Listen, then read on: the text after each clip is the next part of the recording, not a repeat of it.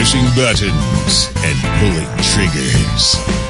This is Gun Funny.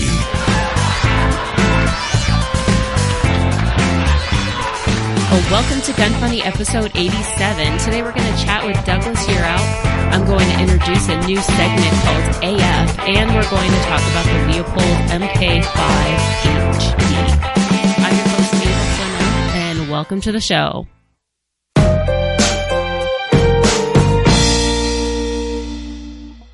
All right, so before we get into things, let's hear from Manticore Arms.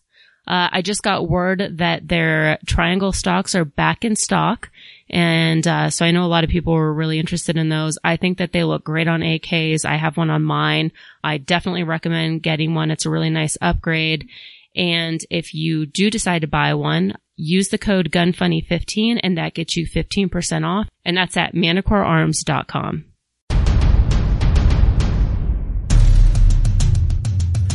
Learn the things you never knew on Deconstructing the Industry.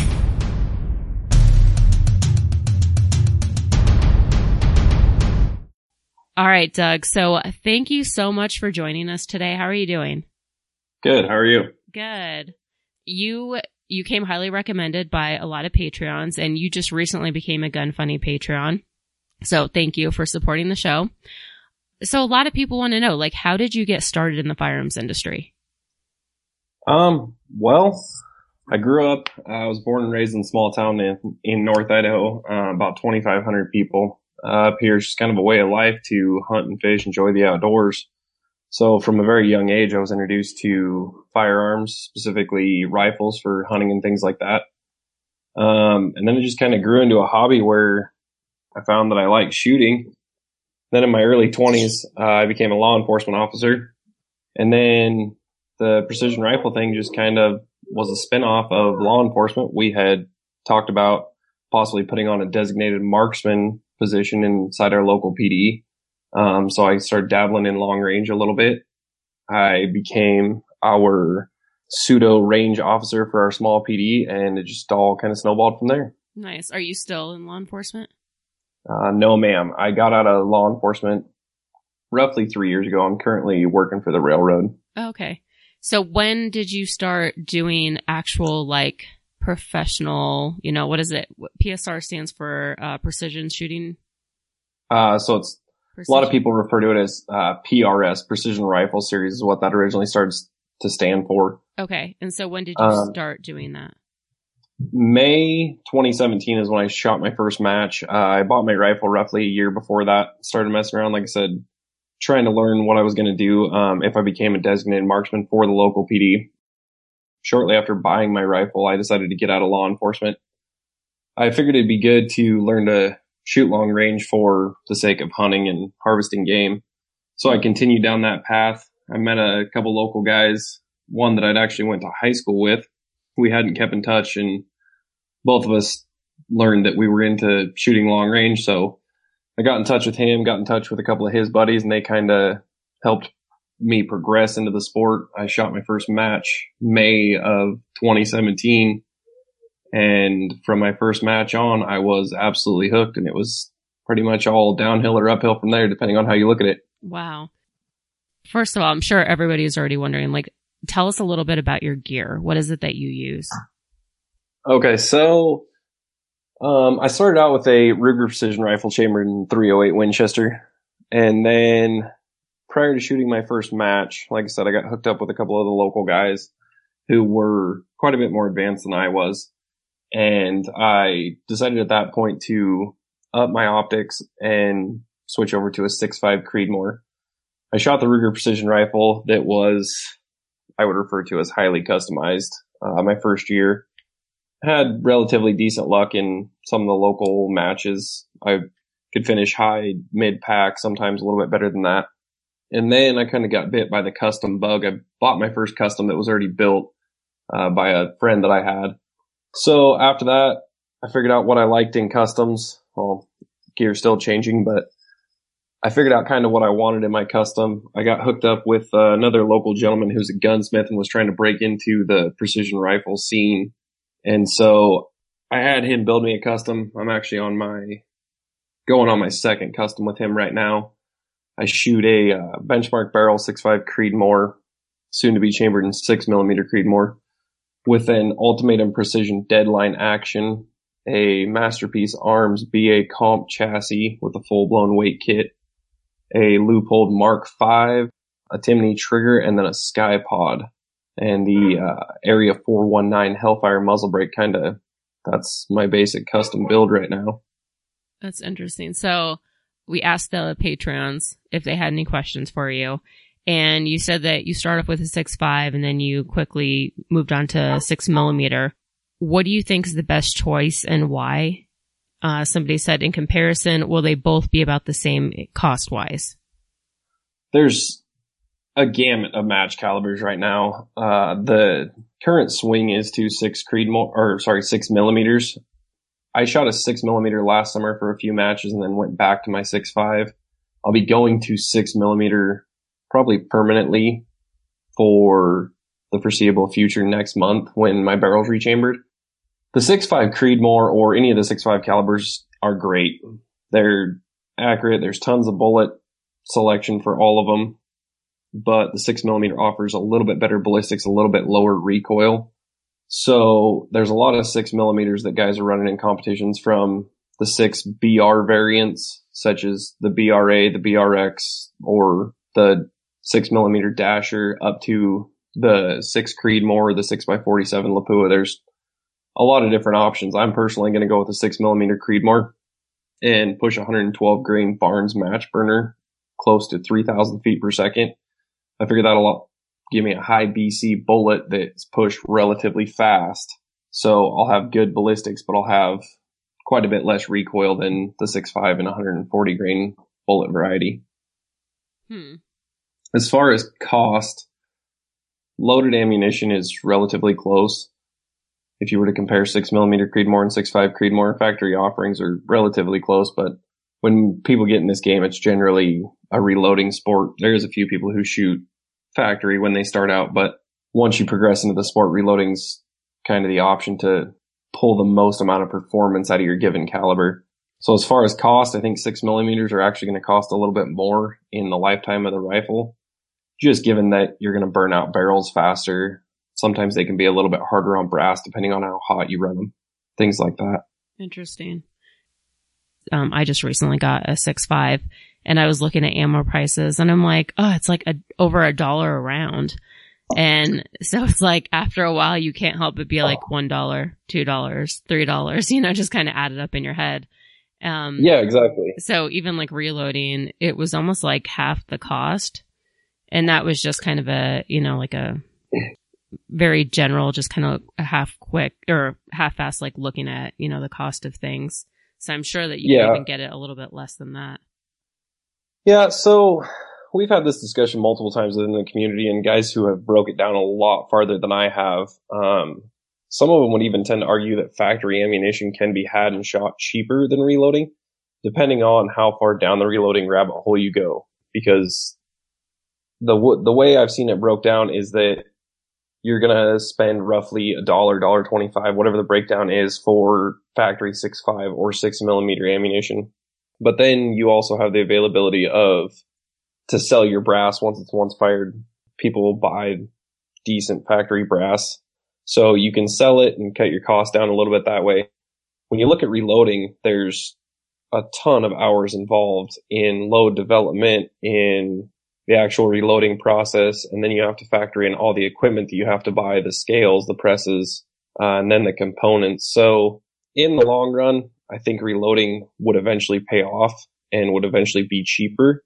However, it's going to take quite a while to recoup the cost of buying multiple scales, buying high-end reloading equipment, because as precision rifle shooters, we're not buying the lowest of the low kits to reload with. We're buying high-quality reloading equipment, high-quality components. So it's something that you would really have to compare both ways on what you want to do and what you want to achieve out of your particular rifle. Mm-hmm. Yeah, exactly. Have you seen an increase in people getting into long-range shooting?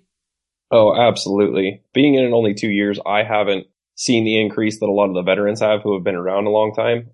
But just in the 2 years that I've been doing it, there's a huge uptick in it. You can really see it at the local level. There's a lot of guys who are coming out and doing it just to see if they like it. And then I've heard multiple times through social media and talking to guys at the national level matches that it's one of the fastest growing sports in the nation right now as far as firearms are considered. Wow. Or concerned. And why do you think that is? I think there's just a little bit of a swing with the competitive shooting sports. Mm-hmm. At one point it was, the competitive pistol scene was the cool thing to be doing. And then after that, the 3-gun started to come out, and a lot of the pistol guys kind of went the 3-gun way and started shooting 3-gun because it was new and cool. And I think now that it's just a natural progression of the firearms industry that precision rifle shooting is the new cool thing that everybody wants to try, along with a couple of products in the precision rifle industry that have made it easier for your everyday Joe to get into the sport. Yeah. One of our patrons said, is it true long range guys get more chicks than the 3-gun guys? I don't think that's true at all. I think there's a lot of money, a lot of, I don't want to say big egos, but there's a big production around 3-gun. Those guys are just kind of rock stars. The long range shooting guys are kind of more secluded. It seems to be less of a spectator sport, I guess, is what I would say. Yeah. So if somebody wanted to get into long range shooting, what advice would you give them? And then what would be a good setup for a beginner? Should they build their own gun, or would you buy something that's already built? I think that if I was going to get into it again, I would probably go the factory route again. Buy a quality factory match rifle that's already set up, something along the lines of the Rugers, the Bergaras, even the Tikkas right now are putting out awesome factory rifles that are plenty capable of shooting sub MOA. Some even claim sub half MOA. They're going to shoot better than most new beginning shooters. So I think it's just a good way for new shooters to not have to worry about building a custom rifle, worry about the components and things, when they can take it out of the box, slap a good scope on it, get a good zero, and go start having fun. Mm-hmm. It's a lot easier to get into the sport that way, and probably a lot more addicting when things are smoother at the beginning like that. So I'm curious, like, let's say you are going to build a custom gun. What components do you think are most important when building your own gun? I think they're all equally important. Everything kind of comes together to build or to make this custom work the way it does. Mm-hmm. So if I had to specifically pick one component that I would really want to spend my money on, that'd be a barrel. I think that you really need to put your money into a quality top tier barrel from one of the top manufacturers. Mm-hmm. Or aside from that, I mean, your action's super important, your trigger's super important, but they're also very subjective to what you like, how you want your action to feel, what features you want. And do you think that a custom action makes that much of a difference in accuracy? I think that straight out of the box they do. There's factory actions that can be built to be just as good, if not beat some custom labeled actions. Mm-hmm. A lot of guys are building Remington 700s, Tikkas, Howa actions even. But I believe that there's a lot more work involved and possibly even more cost to get them up to the level of the customs. So I see a lot of guys build Remingtons. I see a lot of guys build Howas, but you have to go in, you have to add certain features that you want. You have to true up the action, and all of that starts to add up over time. I believe that if you're going to go the custom route, you might as well just buy a custom action and be happy straight from the get-go. Mm-hmm. So I've heard, we've had Ryan Kleckner on the show, and one thing that guy's a stud. Yeah, I know, right? And one thing that always stood out is something that he said was that you should buy your rifle, but the most expensive thing on your rifle should be your optic. Like, whatever you pay for your rifle, you should spend like 2 or 3 times more for your optic. So do you stand by that? Because I look at some of the prices of the optics after you just put a ton of money into your gun. And then typically, like, the optics is usually the last thing that I buy. So I'll look at the optics and the price, and it's just like, ugh. And it's like, well, do you just get something that, is under $1,000 and it's like, okay, or do you want to wait a little bit longer until you save up more for that optic budget? But then it's like you're prolonging your shooting experience. Yeah. So I share the same train of thought that Kleckner does, and I think a lot of the guys in the precision rifle community would agree that your optic is of the utmost importance. I think you should absolutely spend as much as you can on a top tier optic. Do you need to go throw money at the crazy high end optics? Probably not, but the top tier optics like the Leupold Mark V are worth every penny for a multitude of reasons. The features that you get, the glass that you get, but the reliability is paramount. You have to be able to input your data into that scope, dial your come ups, or use your holdovers to hit the given target. If your scope isn't tracking 100% true or close to 100% true, then you'll be chasing your tail all day long trying to figure out why you can't hit a target, especially if the scope's not repeatable. Mm-hmm. You're just going to have a bad time. So I absolutely think that you need to spend a good amount of money on a quality optic. Mm-hmm. What optic would you recommend for a beginner? Well, and I mean, okay, so we will say, and we'll go over your sponsors here, but you are, we'll tell everyone, like, you are sponsored by Leupold. So, but if somebody were just getting their feet wet, they weren't sure if they wanted to take it up as, as something long term, what would you recommend that they buy? So I would recommend doing your own research. I'm obviously a little bit brand biased towards Leupold, mm-hmm. but I would look for a certain feature set in optics rather than a name brand. I would look for a optic somewhere with a high-end magnification from 15 to say 25, 30. And then I would look for something with a reticle that you like, that makes sense to you. I would look for tracking reliability and repeatability. And then I would look for other features that you want, such as locking turrets, a bigger tube, a bigger objective lens. I would get on and do your own research, whether it's something from Leupold, something from Nightforce. There's a multitude of companies that make top tier or slightly under very, very good scopes. We're kind of in the golden age of really top quality optics right now. So I would find something that checks all the feature sets or close to all the feature sets and is within your budget.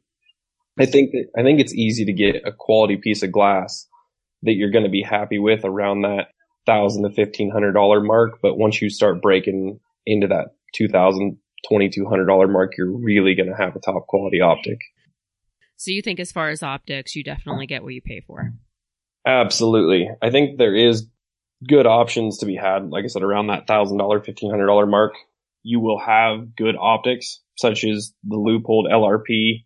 The Vari X3 LRP is a good option. There's other companies that make scopes in that same feature set that are also probably comparable.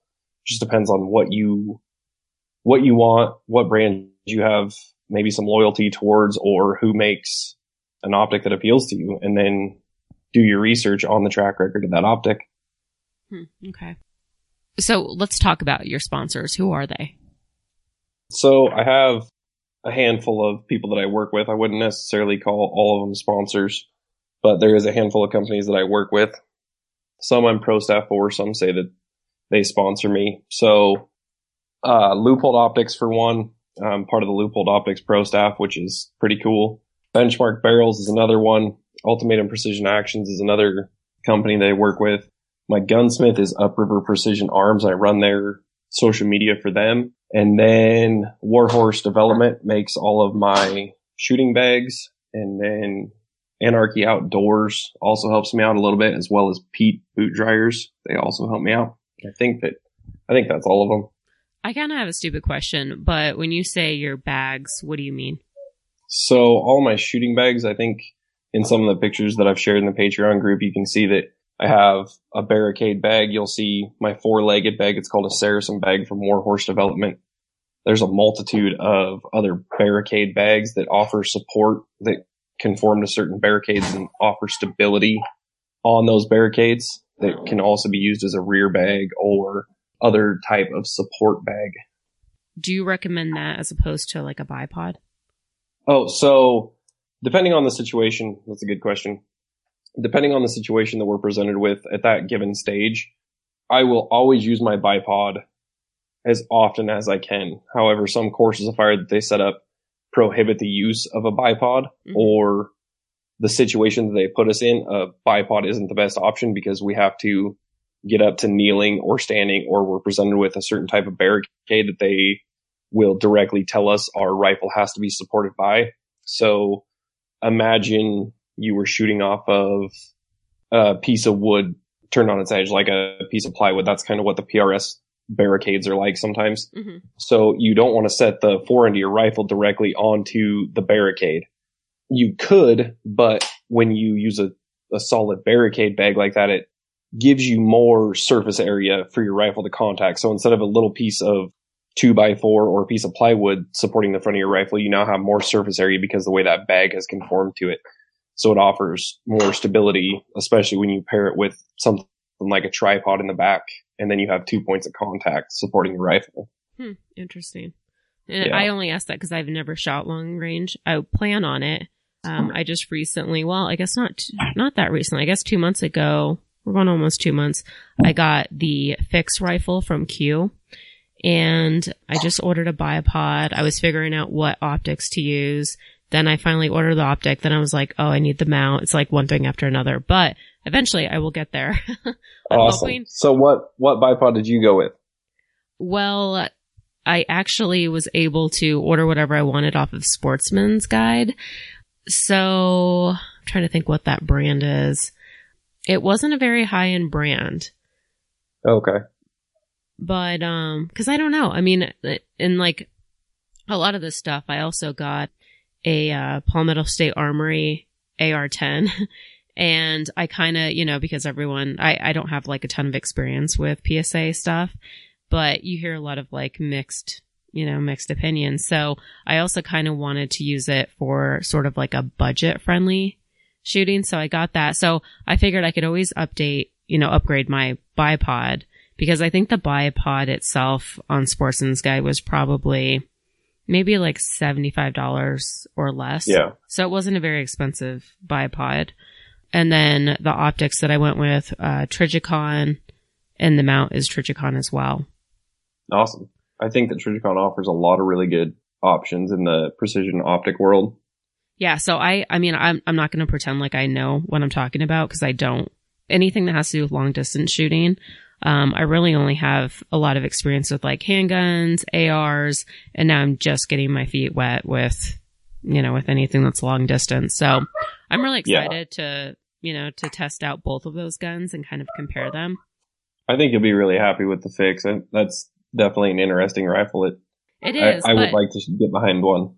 So it's the only thing that I'm a little like that you hear different things is because it's so lightweight. So it's the entire rifle is like under 8 pounds, which is awesome if you are, even if I would imagine if you're going hunting, because nobody wants to carry around like, lug around like a 15, 20 pound rifle.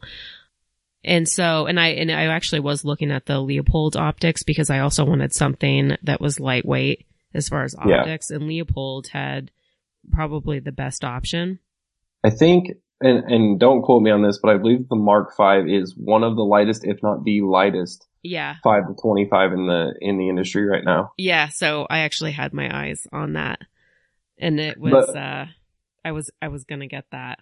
Because I kind of figured, I'm like, why would I? So here I have this beautiful gun that is made to be lightweight, and then it's nothing like ruin it by, putting on a heavy bipod and optic and stuff. Yeah, it's interesting that you say that. So when a lot of new shooters start out, they have a tendency to try and stay lightweight because it seems ludicrous to shoot as heavy of a rifle as possible. But when you start competing, we actually build, I wouldn't say the heaviest rifles we possibly can, but we purposely weight up our rifles. Mm-hmm. So we'll take, like, my comp rifle right now is sitting somewhere around 23 pounds, give or take a pound. I measured it on my bathroom scale, but that's kind of the current trend in precision rifle shooting, is to weight up your rifle as much as possible, because we're in the game of as little recoil as possible is very advantageous. Mm-hmm. When we're at these matches, unless it's a field style match like what's offered at the Rifleman's Team Challenge, generally you have to spot your own impacts. So you don't have a spotter like you would see out at the range, when you're training with your buddies or just out to shoot, when you can get corrections from your spotter, whoever's in glass behind you. When we compete and you're on time, it's your job to spot all of your impacts. The range officer will only let you know if it is an impact. So if you miss, it's obviously advantageous to see where that shot went and make a correction for the rest of the stage. Mm-hmm.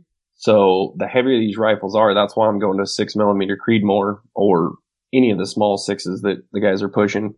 They offer the lowest amount of recoil with the highest amount of performance. And then you put them in a 20+ pound rifle, and that rifle really doesn't move when you put it in compromised positions like barricades or some other sort of natural terrain that doesn't offer the most amount of stability. So I wonder I'm curious to see what my performance would be then. Cause I did opt for the 6.5 Creedmoor, and, I don't know. Your recoil is going to be manageable and relatively tame, but it's not like I'm trying to do competitions. Like I'm just, and that's actually another question that one of the Patreons asked, and I was actually going to ask you this as well. So what would you recommend if somebody doesn't have access to a long distance range? So I think I have access to a 1,000-yard range, and that's as far as I have access to. So what would you recommend for somebody to practice if they don't, if they can't go to a range that offers? 1,000 yards is a long ways. For me, but let's say, I know other ranges, and this you'd have to be a member of the range that I'm going to. Other than that, I think there's only maybe a 500-yard range available. So, and even that is decent. Yeah. So I got into this discussion the other day. If you don't have the availability of a range immediately around you to practice all the stuff that you need to practice to become professional with a precision rifle, I would suggest rimfire.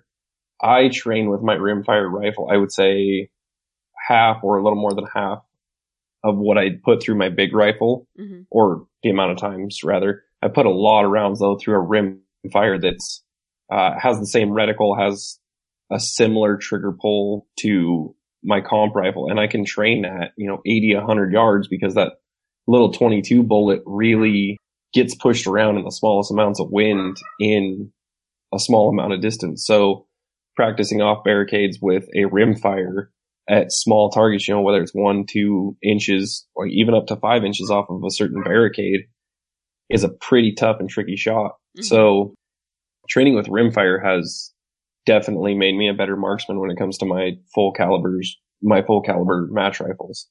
And so then another thing that I would suggest is, if someone has the availability to build a 223 or similar trainer. So say like a 6.5, a 6 Creedmoor match style calibers.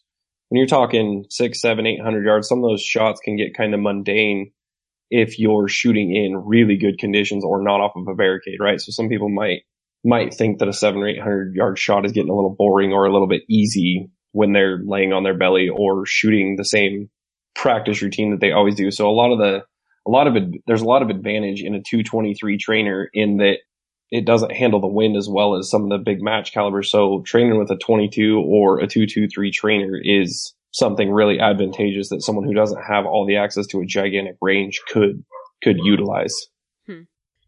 We are here with Douglas Yearout, and I'm going to take a quick break to talk about Hackett Equipment.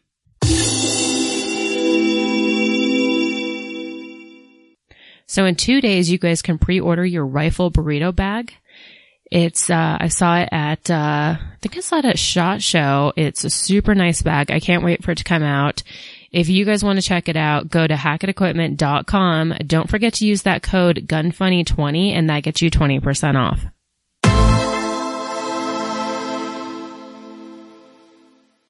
And then what are some of the elements that you consider before taking a shot? So, I seen this question asked in the Patreon group. Which is a good question because, especially for me, if I am like, oh, I'm going to go shoot long range, today, and it's like super windy or, I don't know, super sunny.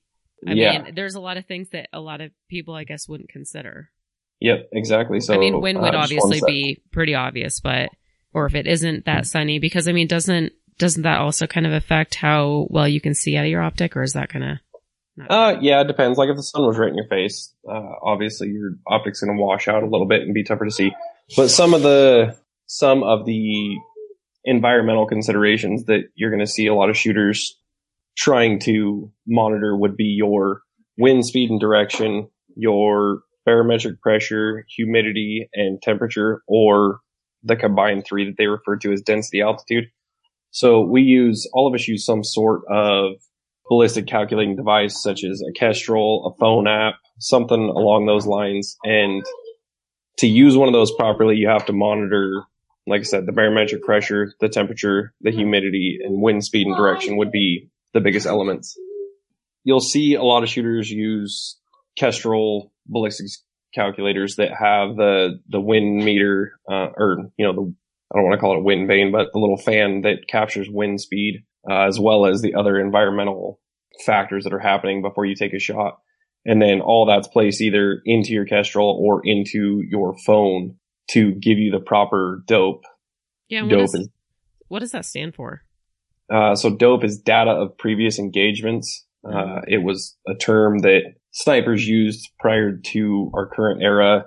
When they kept logbooks, they would keep a logbook that had all the environmental factors and the factors of each shot taken, so that when they were presented with that situation, that shot again, they could refer back to the data that they had the last time they made a good contact on target with that data.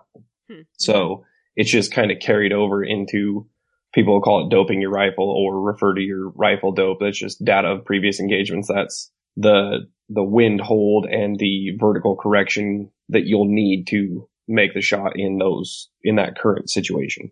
Okay. All right. And then another Patreon question. So a buddy of mine came back from class. He was telling me you can figure out muzzle velocity when comparing your shots from 100 to 200. The instructor told him it's better and more accurate than chrono. Okay. So I'm glad we brought this one up.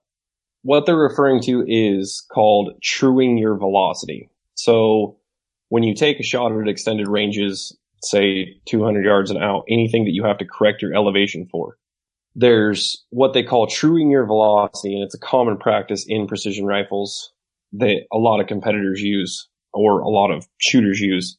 So what they're doing is you take your rifle and your given load and your environmental factors you've accounted for all of those.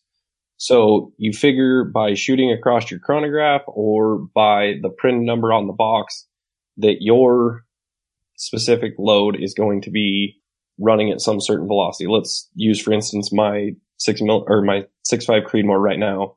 I'm running a 140 Barnes match burner at 2705. So when I run it across the chronograph and it tells me that my average speed is 2705, it gives me a correction to dial up to a certain yardage. Say it's 580 yards, I know is 3.1 mils generally for my rifle. I practice that shot a lot. Mm-hmm.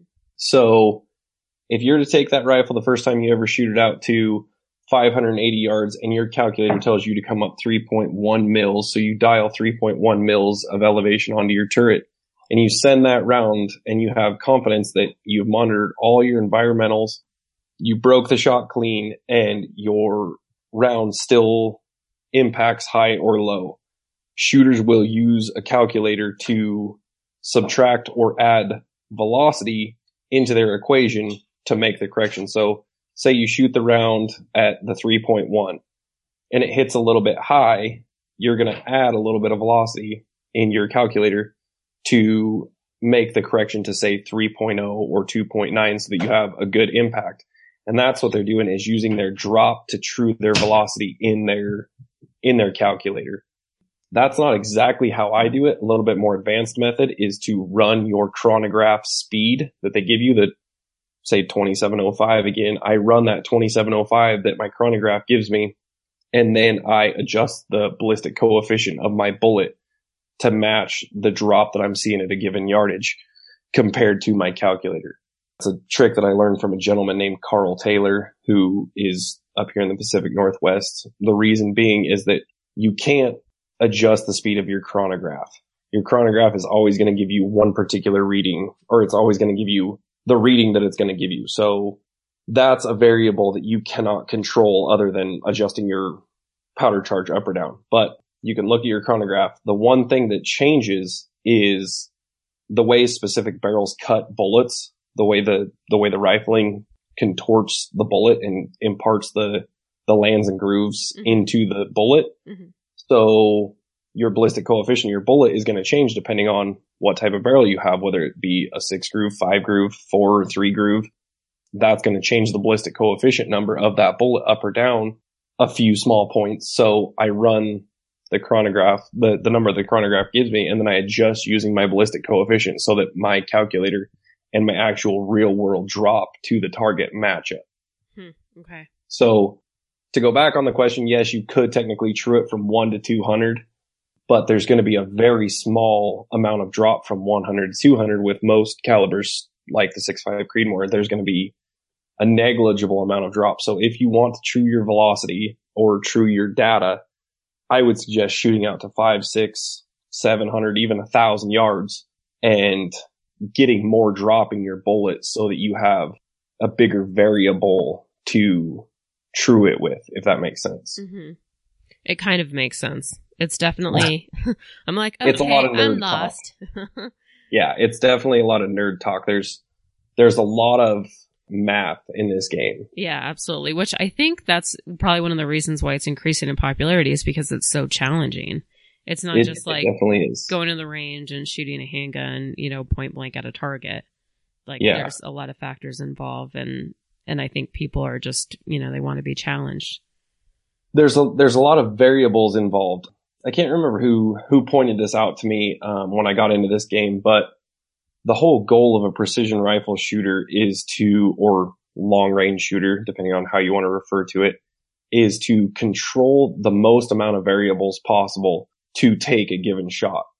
Whether that is controlling your ammunition by the components that you use and the level of accuracy in your reloads, to the components of your rifle and the amount of accuracy that your rifle potentially has, and then the environmental factors when you take the shot, such as the stuff that we talked about earlier, the barometric pressure, temperature, all that.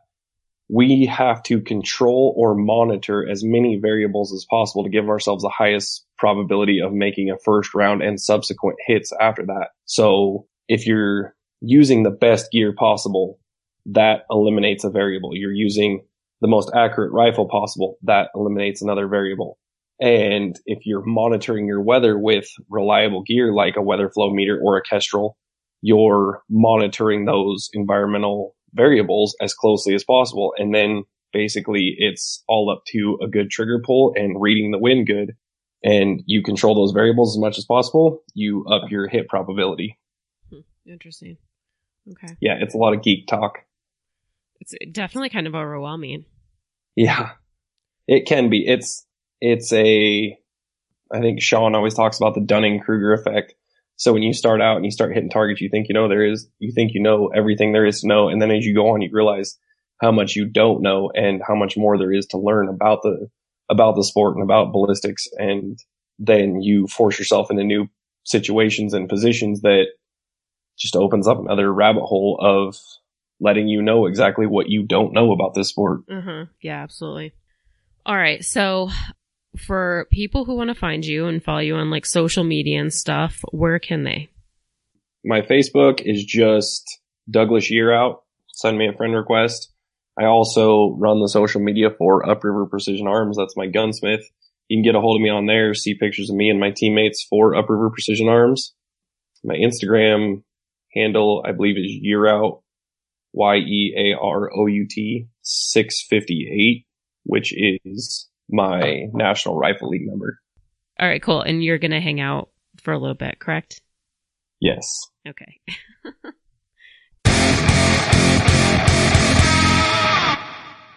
Before we get into the knowledge bomb, let's talk about Q. So, Doug, you kind of gave me a little bit of advice on my rifle. I have the Fix, and I'm just waiting for a bipod, and then I'm going to do a review on that. But I am super freaking excited. If you guys want to check out the Fix, it comes in 308 or 6.5 Creedmoor. go to liveqordie.com.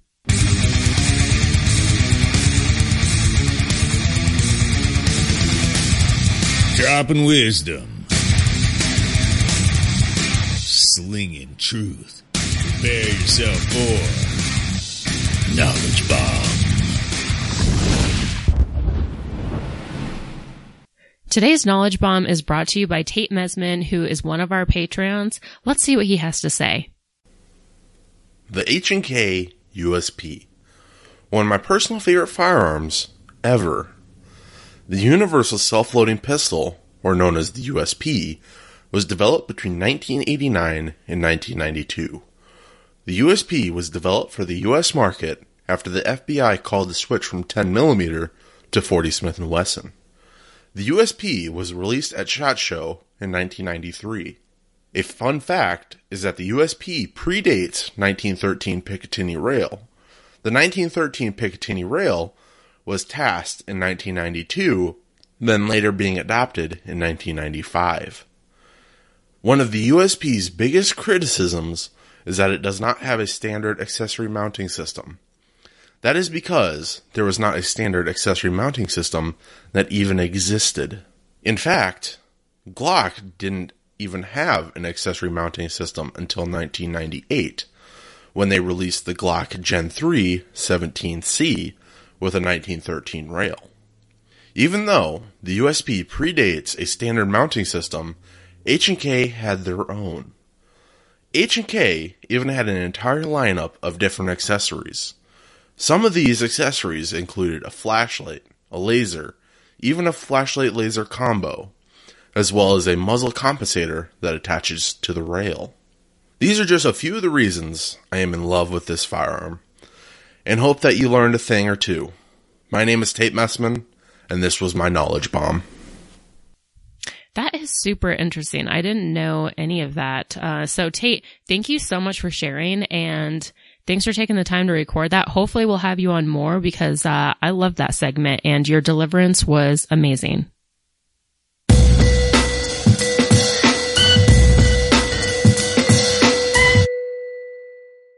Now let's talk about Matador Arms. So the Fury grip, one of my favorite grips out there. It fits my hand really well. It has a really nice design. So if you're looking for something that is slightly skeletonized, but not completely, because I know a lot of people always fear like, well, what if I get my finger stuck in the skeletonized grip, which is kind of dumb because it's kind of not really possible, but definitely check out the Fury grip. They have it on sale right now, $79.99. But if you use that code GUNFUNNY10, you will get 10% off. And that's at matadorarms.com.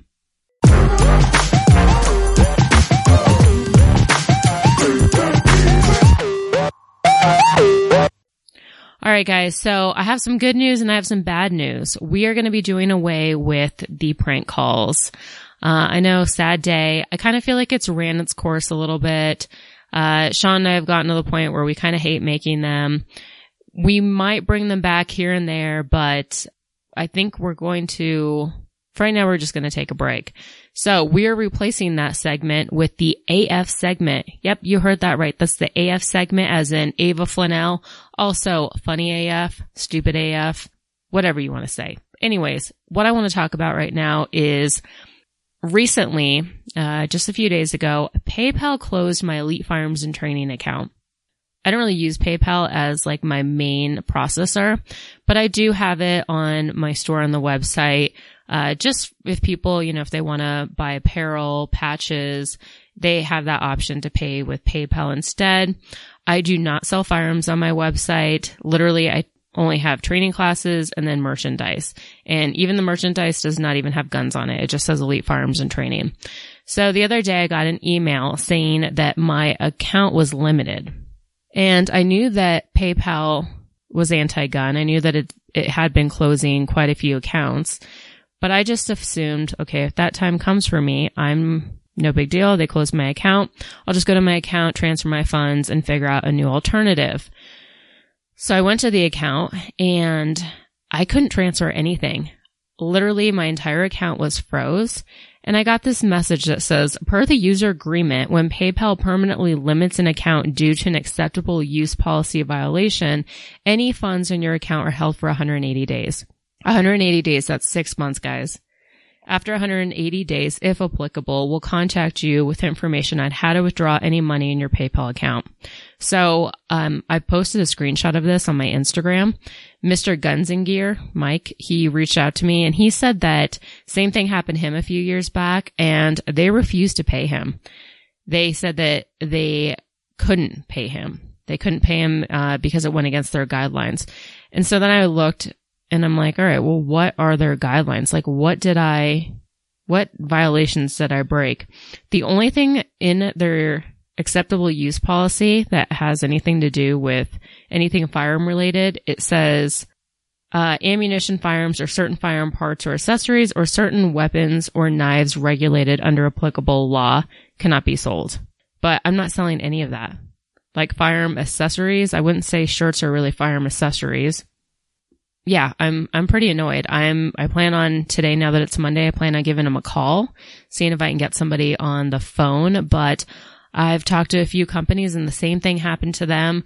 Luckily, I only had not a ton of money in there, but there was a few companies that I've heard from that had like $30,000 to $40,000 in their account. So if you guys do use PayPal as your main processor and you have a bunch of money in there, absolutely withdraw the money right now. If you still have to use it, I would literally withdraw the money as soon as it comes in, but don't keep a lot of money in there because this kind of stuff can really ruin a small business. If your funds are held for 6 months, that's insane. And I have no idea how that's even legal. So I'll keep you guys posted, but yeah, I'm pretty freaking pissed about this. I did also release a YouTube video. So if you guys have not checked out my YouTube page yet, all you have to do is just search for Ava Flanell on YouTube. That's AVAFLANELL. So yeah, that's our first AF segment. I would just call it probably BSAF, but okay, whatever. All right, let's talk about a Polymer 80. So I am releasing a video either today or tomorrow about the Kidon.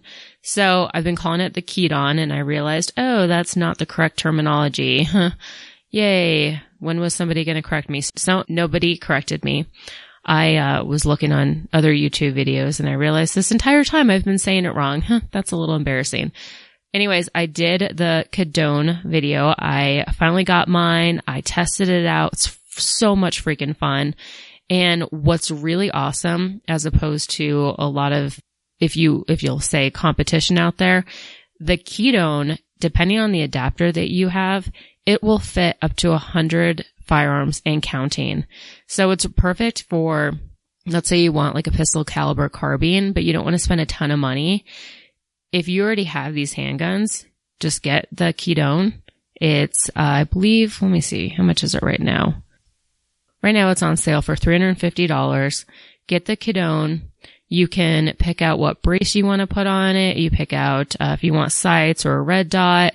It has Picatinny rails, so you could add accessories. So there's still that leverage for kind of, picking and choosing certain parts and creating it so it's yours. But I would definitely recommend doing that.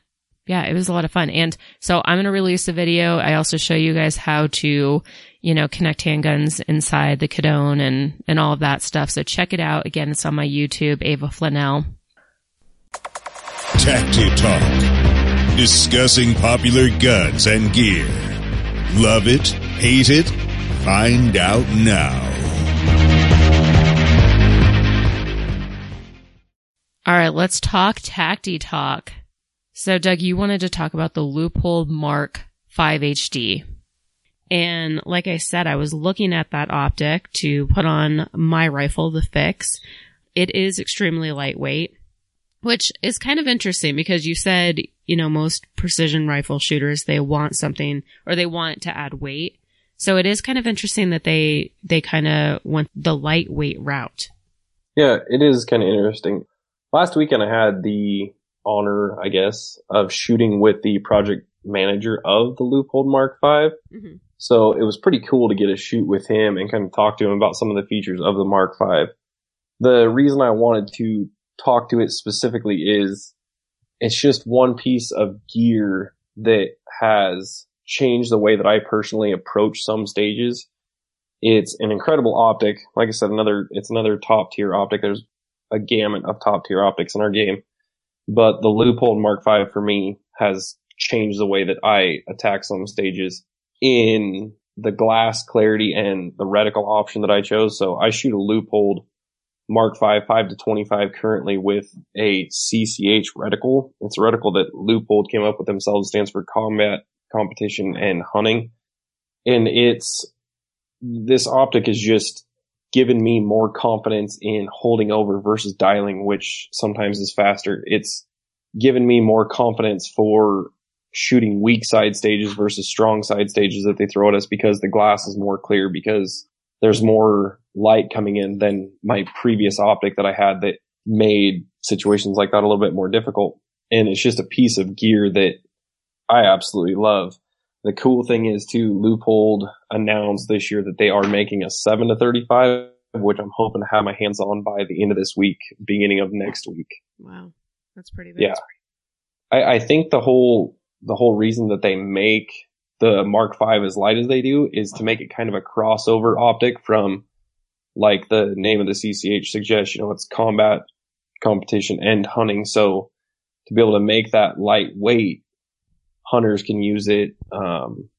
People who are using it in combat can use it and save a little bit of weight, as well as competition shooters can use it and have a top tier optic on their rifle. Mm-hmm. Yeah. Yeah, that makes a lot of sense. I'm curious, how did you become sponsored by them? So I just, right place, right time, I guess. I worked on a few projects for the Ruger Precision Rifle with a company called Catalyst Arms. I became good friends with the owner of Catalyst Arms, Matt Foster, who had some ties at Leupold, and he introduced me to his shooting teammate, who was John Snodgrass, the product manager of the Leupold Mark V. And we just kind of hit it off and talked a couple of times at a couple of different team matches. And then last year, midsummer, I shot a match up in Kettle Falls, Washington, and a couple of the Leupold employees happened to be up there shooting the match, unbeknownst to me. And my personality, I'm kind of loud and outgoing, and a gentleman walked by who had a really cool Groucho Marx looking mustache, and he walked by and I said, "Hey man, that's a pretty cool mustache." And he kind of stopped and laughed and said thanks and kept walking. And a little while later, we did pretty good at that match, me and my teammate. So I picked up a Leupold optic off the prize table and was approached on Instagram by the gentleman with the mustache, John Warren. And we kind of got to talking, and he asked me if I would like to shoot for Leupold optics, and the rest is kind of history. I got offered the spot and got on with them, and been working my butt off on social media, talking to people, trying to sell scopes and binoculars and spotting scopes for them. And apparently they found something in me that was slightly marketable. So they offered me a spot on the team again for the 2019 season. Hell yeah. When he approached you on Instagram, did he start the sentence off with, "I must ask you a question"? No, he didn't, but that would have been pretty funny, right? Yeah. I just can't believe that my personality, that some people would refer to as a smart ass, actually got me somewhere in life versus getting me in trouble. Right.